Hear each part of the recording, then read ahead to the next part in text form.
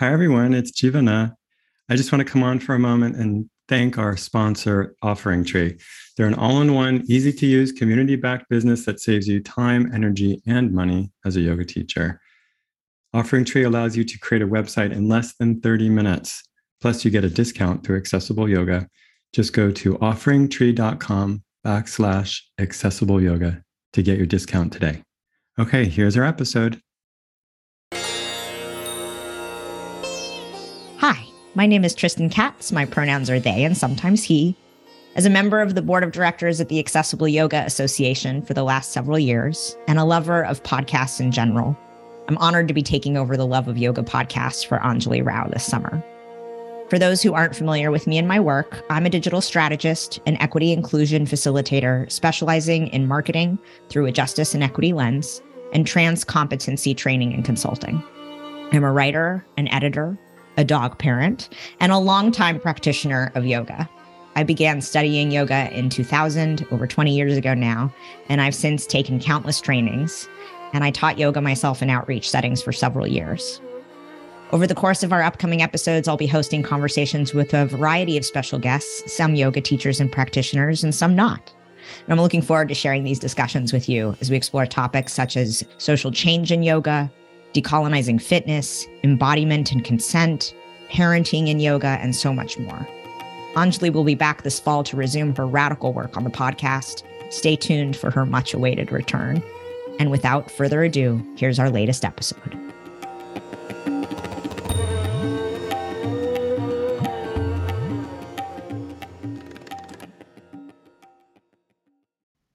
Hello, and welcome back. Okay. Since I'm guest hosting, people don't actually know me and my sense of humor on this platform, but it was either I drop my voice 10 octaves or I sing. So hello and welcome back to the podcast. Would you like, dear guest, would you like to just go ahead and introduce yourself and say whatever you would like to about yourself and your work? Yeah, sure. So my name is Terra Anderson. I am a queer, trans, white, relatively able-bodied at this point in my life, and navigating some neurodivergence these days. Human being, I'm a therapist. I'm an intimacy coach, and the bulk of my work really centers the intersection between healing, pleasure, and social justice. Thank you. Yeah. So listeners, I will be bringing the yoga to today's conversation, and Terra will be bringing all of their goodness. But I just want to say that because I think that in listening to your introduction, some might think, why is this individual coming on a Love of Yoga podcast? But at the same time, I can also imagine that our listeners are like, oh, embodiment, pleasure, justice. Yeah. So thank you for being here to bring it, Terra. I wanted to have a conversation with you to talk about embodiment and consent and pleasure. These are particularly embodiment and consent feel like topics that come up a lot in the yoga space. And I wonder if you could start us off by defining how you explain embodiment, because I think it can be a kind of vague term for many people. Yeah. That's a really great question, and I'm really glad that we're starting there. So the bulk of my work has to do with somatics, and I have this question come up a lot with my clients and my colleagues, and I've found that in the somatics field, whether we're like doing yoga practitioners, or body workers, people are throwing this word around all the time, and I actually think that it's really deeply problematic when white folks in particular, and largely these days it's white cishet women, are defining this word, defining what it means to be in our bodies. Because this isn't something that, embodiment isn't something that can be co-opted by a certain group of people. There can't be a definition that is given from one person that can be put onto another person's experience of their own body. And so I think for the purpose of our conversation, we need to start with looking at the impact of our social identities on our experiences of our bodies. I think that when we're talking about embodiment, what the best that I've been able to come up with at this point is really looking at one's own experience of presence, having a present relationship with what is happening inside of them on a physical level, whatever that means for them, having a present conscious relationship with what's happening inside of them on a physical level. And that's the best that I can do, because that looks so different for so many different people. My brain is already spinning into a dozen different places. How does it, I'm thinking about trauma in this moment and how that interferes with our ability to become present or maybe be clear about what is happening. Can you talk about that a little bit? Like, how do we, first of all, how do we get present? And I know that could look different for many different people, but like, what does it look like to turn inward, and how does trauma play into that? Yeah.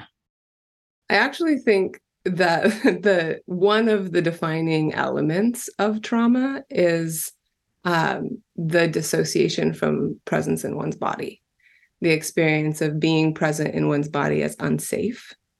And so the healing of said trauma, one of the pathways to that is actually regaining that pathway to come back to a conscious relationship with the body that you have.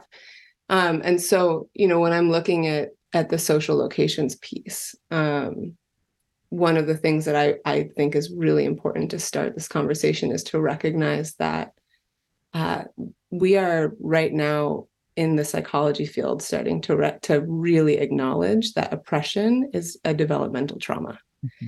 And so when we're looking at different social identities, we need to recognize that our locations in society and the oppression that one has experienced because of those locations has a direct impact on our ability to be in our bodies. And actually, I quite honestly think that not only does it have an impact, but the purpose of oppression is to dissociate us from our bodies. That is actually the point of the spear in the way. Yeah. Yeah. So go ahead. No, you keep going. Keep going. Oh, so in terms of, the impact of trauma on embodiment, I think that when we're talking about this, we really need to be thinking, everyone needs to be thinking kind of for themselves, like, what do I need in order to regain my relationship to this form that I'm in? And what are my personal pathways towards that? What are my personal goals for that? Because any one healer can't put those goals onto another person, right? It really needs to be the individual who's experiencing their life through their bodies that dictates for themselves, what does it mean for me to have a conscious relationship with my body, given where I'm at in my lived experience? Do you think that all dissociation, my brain wants to put dissociation into the bad category, and I can see myself wanting to even like hierarchize, like as if being connected to your body is the top priority and anything less than that is somehow less than. Do you know what I'm saying? Like and that all dissociation is bad. Yeah. And I actually think that comes from that's a very privileged messaging. Yeah, like actually that, that's really easy for people who have a lot of privilege to say. And that's it comes back to this thing that's like, it's really problematic for very privileged people to define embodiment for that reason, right? I feel, and this is only based on what I'm recognizing in my career from my locations with the clients that I work with who are predominantly in the queer community, is that I've noticed that what matters is actually having consciousness about the state that you're in. So if you are conscious about the fact that you're like, I'm gonna have a moment of dissociation, I'm going to have a moment where I check out of this experience and I consciously leave. And then when I come back, I'm conscious that I'm back. That's the thing that matters more than whether or not you have moments of dissociation, because dissociation actually gets to be a tool, a really important one. It's a adaptive function of the body. And so to say that it's wrong is to other or marginalize like a function of our bodies, right?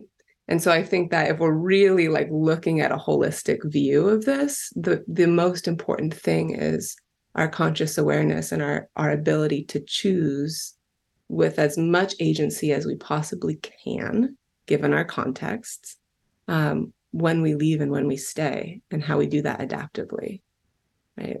How I know for yoga practitioners, this question might feel redundant, but I want to ask it anyways. How do you, Terra, either for yourself personally or with your clients, like what are the tools to check in or come back? You know, does that make sense? Like, how does one stay in their body? And what does it look like to even know, like, oh, I'm checking out versus I'm staying? Yeah. So I think, there's a muscle. And if I give you an example, it's going to come from one, like my stage of development in the development of this muscle, right? And so I think for people, it's going to look a lot of different ways. But one example I could offer is like, I'm sitting in one of my grad school somatics classes. And I had a really hard time in grad school because I was working through a lot of my own sexual abuse, and being in grad school to become a somatic therapist is basically therapy boot camp for 3 years. And so I'm sitting in this class and I have this moment where I can't be there anymore. I can't be there consciously in my body. It can't be there mentally anymore. And I check out. And a few minutes later, I actually don't know how long it was, I arrived back in my seat. And I had a moment where I was like, oh, wow, I just went somewhere. I just went somewhere. I was gone and now I'm back. Okay. What was the last thing that I remember hearing? What was the last moment that I felt like I was consciously present where I was? And by doing that practice a few times, over time, I started to realize what it felt like right before I left my body and what it felt like when I landed back in my seat. And by starting to consciously recognize the bookends, I gained more agency over when I left and when I stayed. And so I think that that's a really important tool to kind of look at, like, okay, what are the somatic markers? What is my body experiencing right before I check out? And what is my body experiencing when I come back? And by doing that, starting to feel it right before it happens, and starting to bring awareness to that moment right before it happens. So you have a choice at that gate and you get to say, okay, am I going to walk through this gate? Or am I going to move through this gate? I'm going to move through this gate and leave because it feels adaptive and choiceful for me in this moment. I can't be here. Or do I feel like I actually want to push this edge, see if I can stay? Or do I want to make a different choice and actually get up and leave the room or leave the conversation and not weather the storm this time, right? Yeah. Can we tease it apart a little bit more then? What does leaving versus staying mean or look like? Is it as simple as like, oh, I can feel my toes in this moment and now I can't? No, I don't. Yeah, say more. Because I'm like, what is leaving just daydreaming? Do you know what I'm saying? Like when you leave, what are you doing? Or what is one?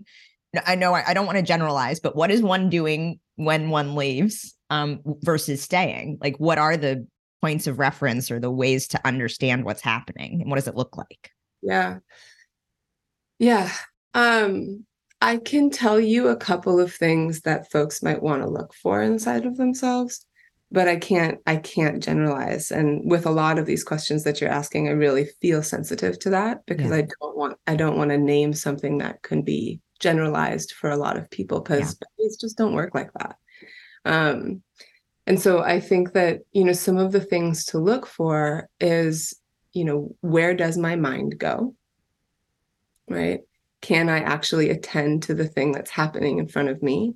Or do I need to mentally depart to think about the grocery list, or to daydream, or to black out entirely and just have no recollection of what's happening in my consciousness, um, or some other version, right? Another example is actually to lose awareness. And I think a lot of us, this is actually our status quo, unfortunately, but to lose awareness of our breath, any sensations that are happening in our bodies, really the awareness that we have a body at all. And to instead kind of grip onto the moment and say, like, okay, I'm really gripping consciously on this conversation that I'm having, and I'm not attending to anything else that's happening inside of my vessel here. That can feel dissociative for some folks. Yeah, I'm trying to think, like, what are some other markers? I can tell you what it sometimes looks like. It sometimes looks like someone's, the eyes glaze over, maybe the directionality of their eyes change, the expression on a person's face might change, the tone of their muscles might get extra hard or extra limp. There's some physical markers you can pick up visually. But in terms of what's happening inside of the individual, it varies so much, truly. Yeah. Yeah, I appreciate that. I wonder if you can speak to how a sense of embodiment informs our ability to practice. I'm thinking about consent. I'm thinking about hearing a clear yes or no. I've also recently been told and instructed that consent and yes or no is actually a spectrum and not binary, that there's like moments in between the yes and the no. Can you speak to embodiment in relationship to consent and hearing, like, this is good, this is not okay? Like, how does that, how does that work? Yeah, totally. I actually want to go back real quick before we move on. Please. There's something else I really need to name around what does this dissociation look like. Dissociation can look like any normal moment in a person's life. Like, it doesn't actually need to have any of those physical markers are named. Some of those are, are things that you could look for. But especially when we're talking about adaptive, chronic, or developmental tools that our bodies like innately have to deal with trauma, to deal with oppression. A lot of us have to walk around in a state of dissociation, in a state of armor. And it looks very much like a person is present. It looks very much like a person is here and doing the things, going through the motions. And maybe they aren't totally, because they can't be, because of the context that they're in. Right. And so I really just want to name that it doesn't just look one way, and it could look like you're just going about your day. Yeah. Okay. Terms of consent. All right. So embodiment, present relationship with your body. I'm going to say that again as a definition. Present relationship with your body is, I think, one of the most vital tools when we're talking about consent, because in the words of Martha Graham and some other people probably also, the body never lies. And so there are a lot of influences when we are faced with a decision of a yes or a no, especially when there's like high emotional stakes. And we're really easily swayed by all of those other influences. Our bodies, however, tend to give us information that we wouldn't otherwise consider if we were just making a mental decision. And so to get a full, some people say in the field, like a full body yes, where like every cell in you is just like, oh, I'm so here for this. To get a full answer whether that's a yes or a no or a maybe, whatever, having a relationship with what is happening inside of you somatically is a really, really incredible tool. And can, I think, be a compass when folks are having a hard time trusting their yes or their no. Building back that bridge to really understand what's happening for you in your body can actually give you more confidence in trusting, like, this is where I'm at. This is where I'm at with this decision. I feel really important with that. And I'm assuming then that when well, first of all, can you tell us what it might look like to hear a yes or a no? Like, what are some of the signals? Oh gosh. So again, this is generally, I know variable for different bodies, different experiences. So I think for a lot of folks, some of the things that I've heard many times, and I really want to emphasize that for you, dear listener, you need to look at your own body and see what this is like. And maybe I can give you a little tool for that in a moment. So for a lot of people, no's tend to have a couple of characteristics, like a slight lean back in the body or a twist away, maybe a contraction of some sort, like contraction in a throat or solar plexus or stomach, right? There might be a density that happens, like my body just gets a little more firm. Often there's an experience of weight that happens, or maybe a desire to move away, like to flee. Some people have the experience that their hands want to come up in front of their body, like a physical barrier. So there's a lot of different examples. Those are just a few. Yeses often feel for folks like a lean in, like a lean towards, right? Just a slight center of gravity movement or pull towards. There could be like a pull in the solar plexus. Some people feel an opening in their bodies, or that their cells kind of relax. I've heard people name that their skin tone feels like it loosens a little bit. They're really, really slight sensations that will give you information about what your yes and your no is. And so what I would invite folks to do when you're really looking at, like, what is this for me? What is my embodied yes and my embodied no? Is to actually come up with a couple of examples in your life where you were a very clear yes. Like, you had that experience of everything in me, I can trust this yes, and a very clear no. And give yourself a few different examples. Really go into them, really feel them for yourself. Like, imagine yourself in that situation again. So make sure that it's a situation you feel comfortable imagining yourself in again. Imagine yourself in that situation. Track your sensations in those moments when you're making your decision. Track, like, okay, what was happening inside of me? Can I recall what those feelings were like when I was a yes or when I was a no? And you might start to notice themes that come up. And that's a really important, just beginning tool to kind of feel like, what is my marker in my own body that I can really trust? And then I'm assuming if one hears a no and overrides it, I'll just speak for myself. If somebody's asking me or suggesting something and my full body is telling me no, and I think, well, I should do this anyways for whatever reason, and I override my no, am I then on some level communicating with my body that I'm thinking about trust and self-trust. Am I interfering with my trust process? What do you think? I think yes, but I want you to speak to it. Yeah, I believe that over time, we as human beings, especially ones who deal with really trying to keep themselves safe in the world, are faced with many, many, many instances chronically where our bodies tell us, no, this isn't right, and we have to do it anyways to keep ourselves safe. And over time, that can strain a person's relationship with their body and kind of remember, your body is you.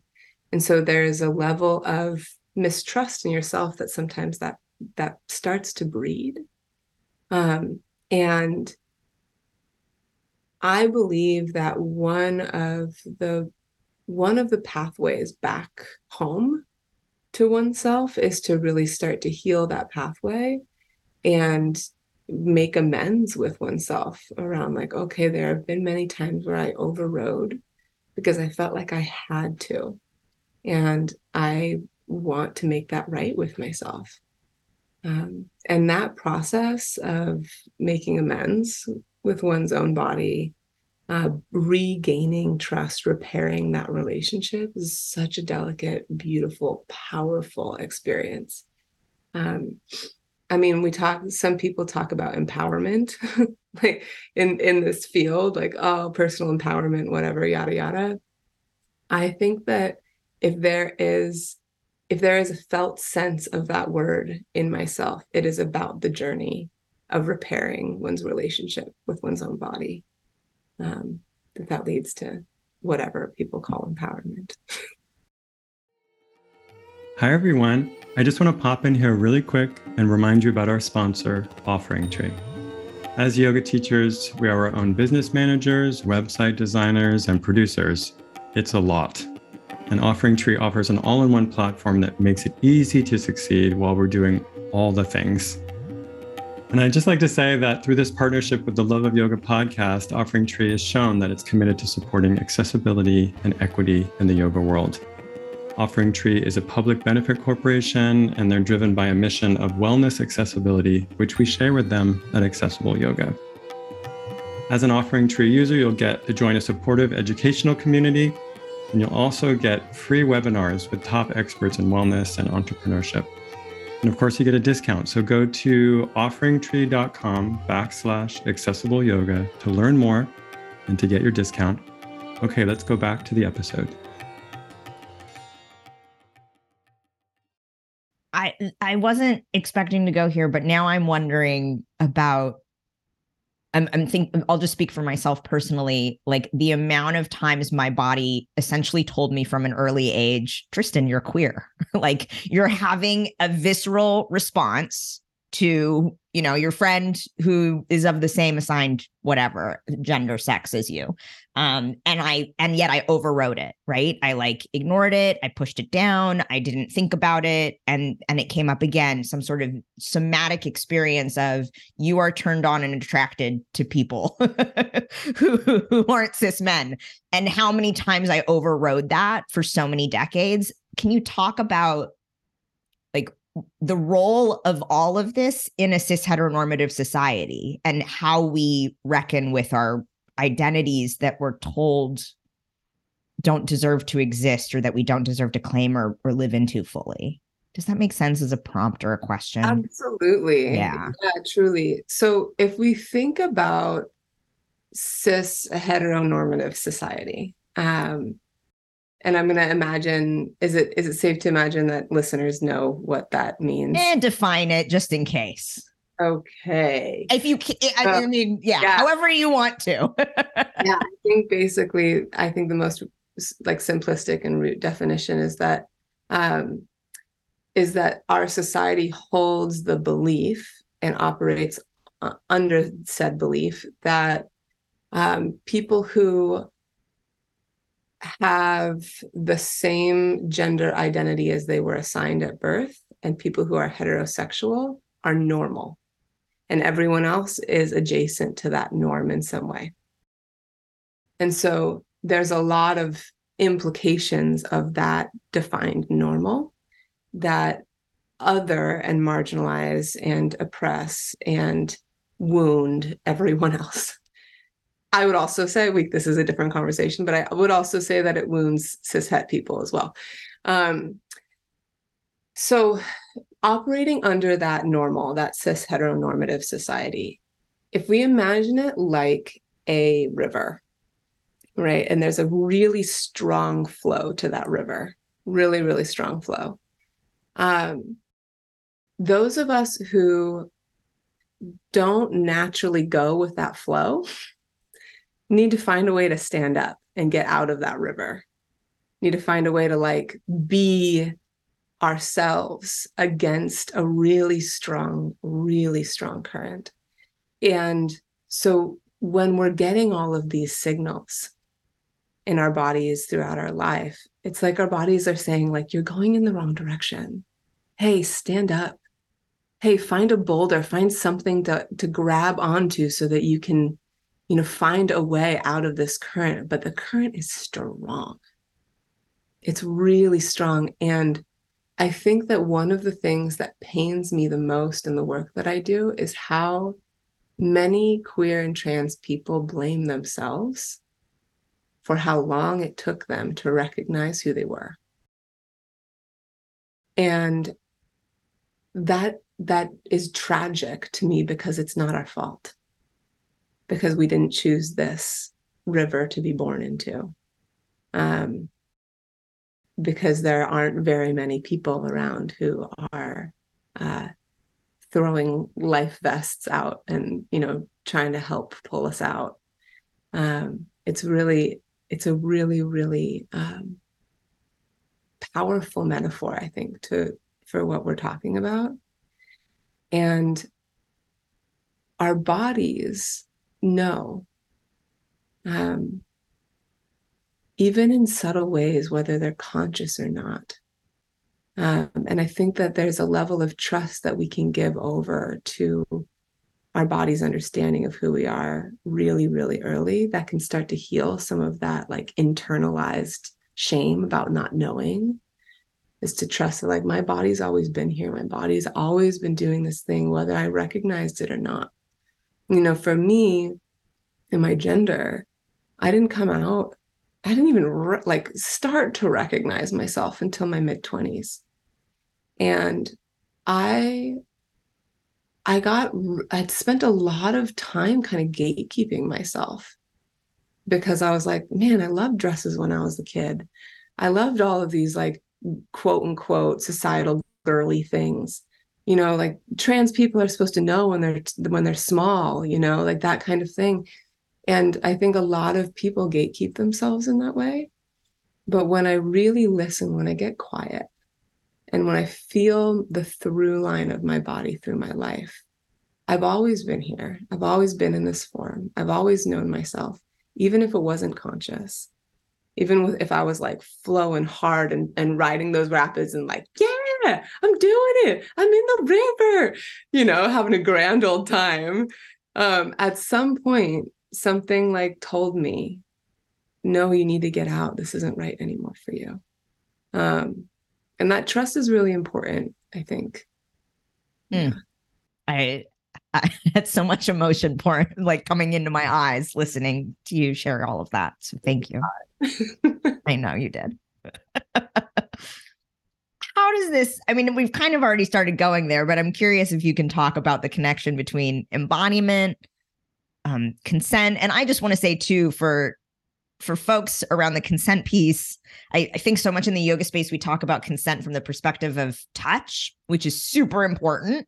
And then I think that there's a large cultural, or rather the conversation could be larger about consent from a sexual and intimacy perspective. But when I say the word consent in this conversation, and I feel like this is what I'm hearing from you, Terra, is that we're just talking about like everyday yes or no to anything. Like there are so many things that we consent to all the time that aren't related to sex or physical touch.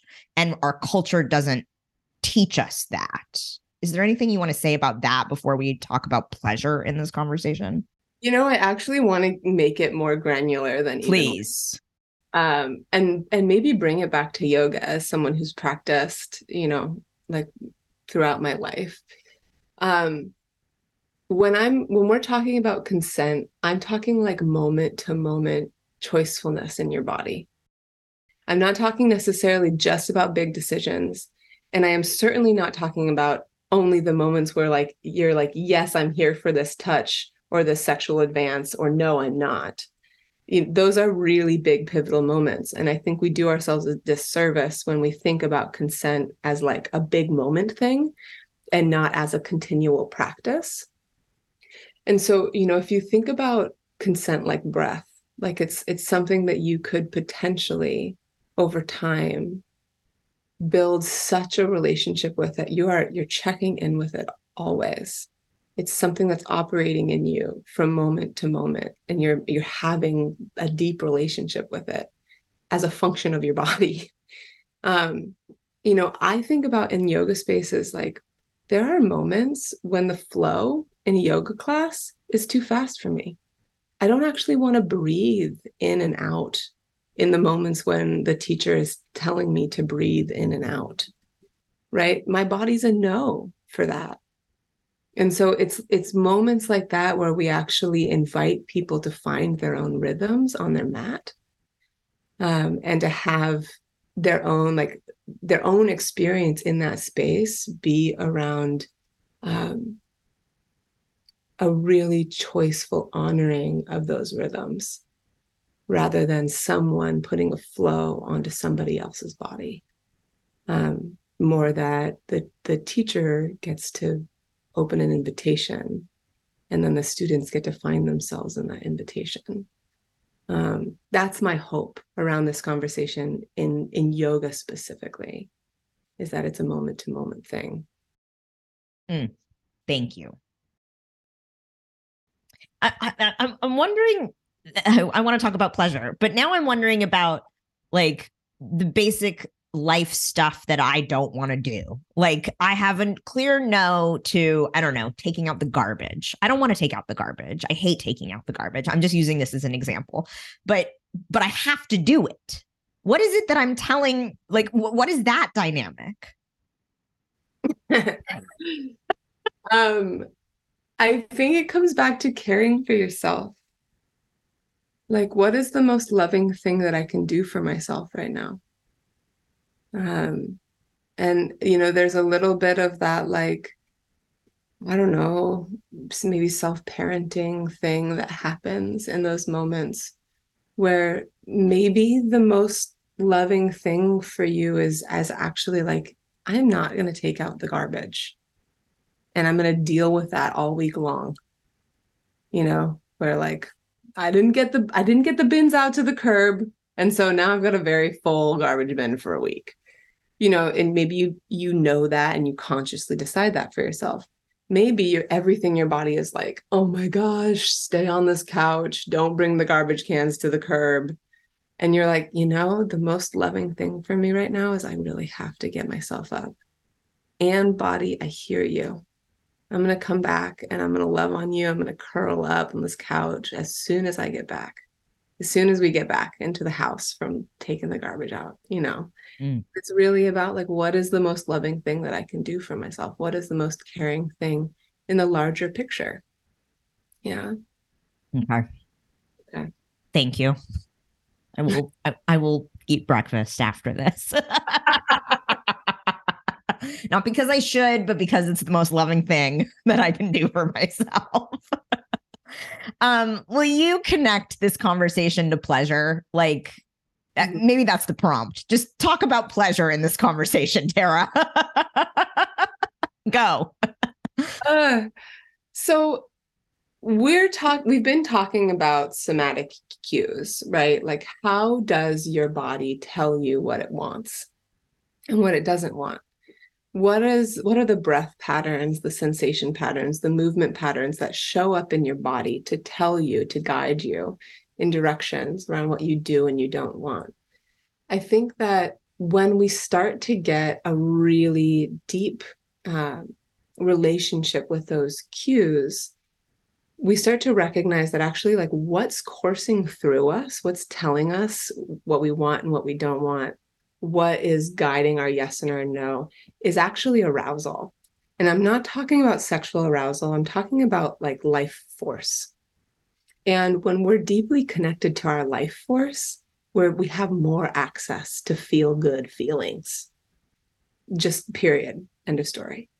There's more possibility that we can access pleasure in mundane moments, that we can have more good feelings imbued throughout our day and throughout our lives when we're in contact with our life force.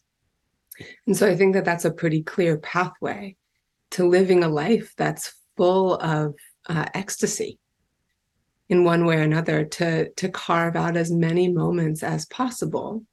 And they don't need to be big moments, but little tiny mundane moments where we can actually feel what is right in this moment, what feels good in this moment. You know, I see a lot of clients who are in really dark places. And one of the things that I often invite people to do to start building their relationship to pleasure is when their whole body is in pain, or when their emotional body is just aching, to find one place in their physical body that is neutral, like an earlobe, or the tip of a pinky, or your left nostril, right? That is just neutral. And to start to really allow your whole consciousness to be enveloped in that neutrality. And then maybe over time, we build our capacity to locate a place in our body that actually feels good. Like, oh my gosh, I love the warmth of my left hip on the seat, right? The feeling of this shirt that I'm wearing falling down the back of my body feels so good. And really to start to actually become conscious of those sensations such that we can tune into them in moments that we need it when we need it, right?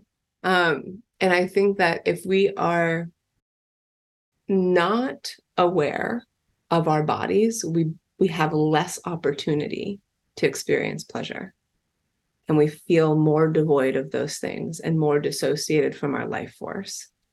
Dissociated not in a choiceful way, right? And that, I think, can lead to a lot of pain and suffering. And so I personally, I have like, and I'm an intimacy coach, and I talk about sex all day long, and it's a great life. And I think that personally, what I've come to recognize is I believe that pleasure is actually the antidote to most things.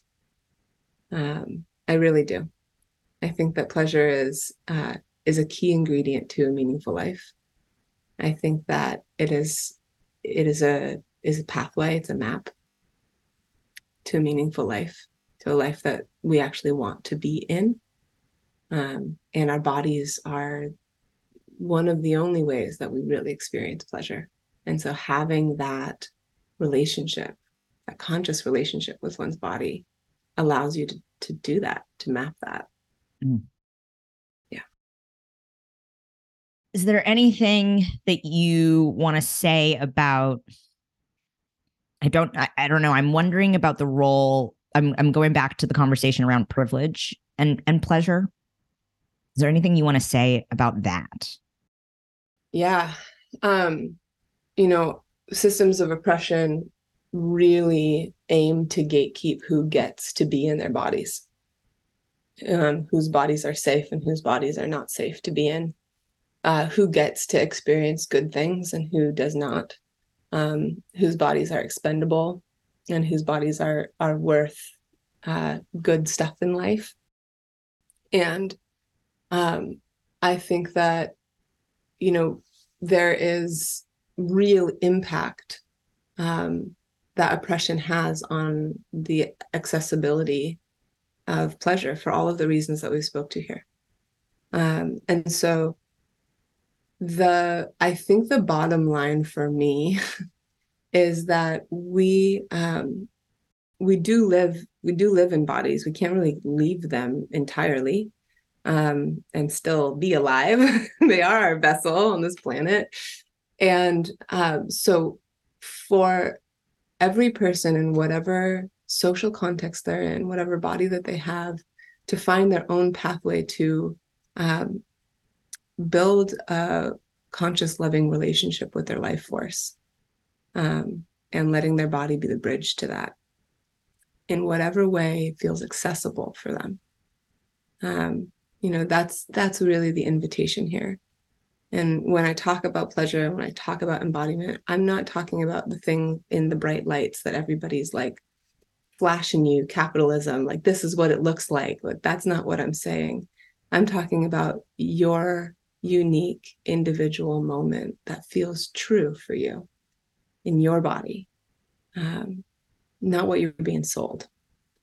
Yeah. And so I think that, when we're talking about oppression, and social justice, and I say something like, I believe pleasure is the antidote, I actually mean it. I really do.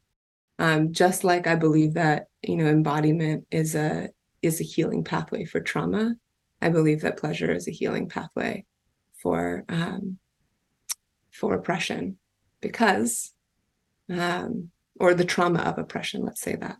We can't necessarily, I don't know that we're going to heal oppression,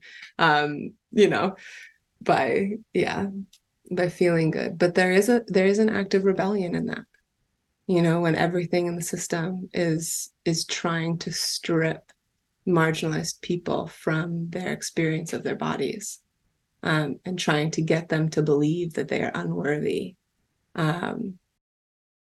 that when we can really come back to our felt sense of our life force, that is an act of rebellion. And yeah, I think that it's the key. I really do. And why not? Also, just why not? Why not feel good? You can. Well said. Is there anything you want to say about this conversation, the things we've discussed, or your work that you have not yet shared? Yeah, there's a body of work that I'm kind of carving out with my dear friend and colleague, Wees Duran. And we're really looking at how embodiment and pleasure can be a pathway to personal liberation. We're looking at what we're calling intrapersonal activism, intra as in like within oneself, intrapersonal activism, which is really the work that we can do within ourselves to free ourselves, to do the personal liberation work, to actually like get out of the binds of all of the internalized depression bullshit that we take on over this life in this world.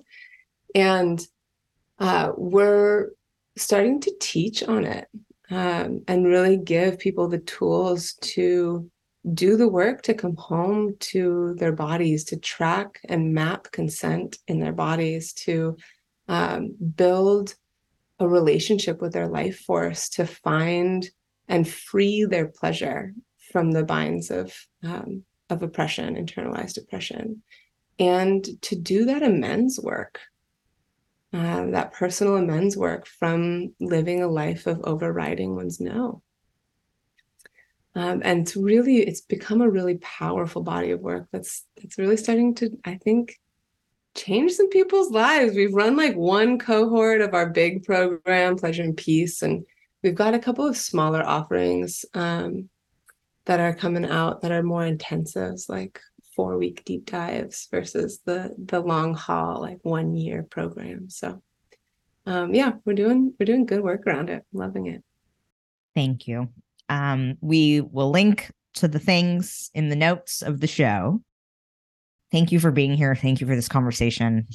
Yeah, my pleasure, Tristan. Thank you for having me. It was a pleasure. Oh, it was a pleasure. It was a pleasure. Ah.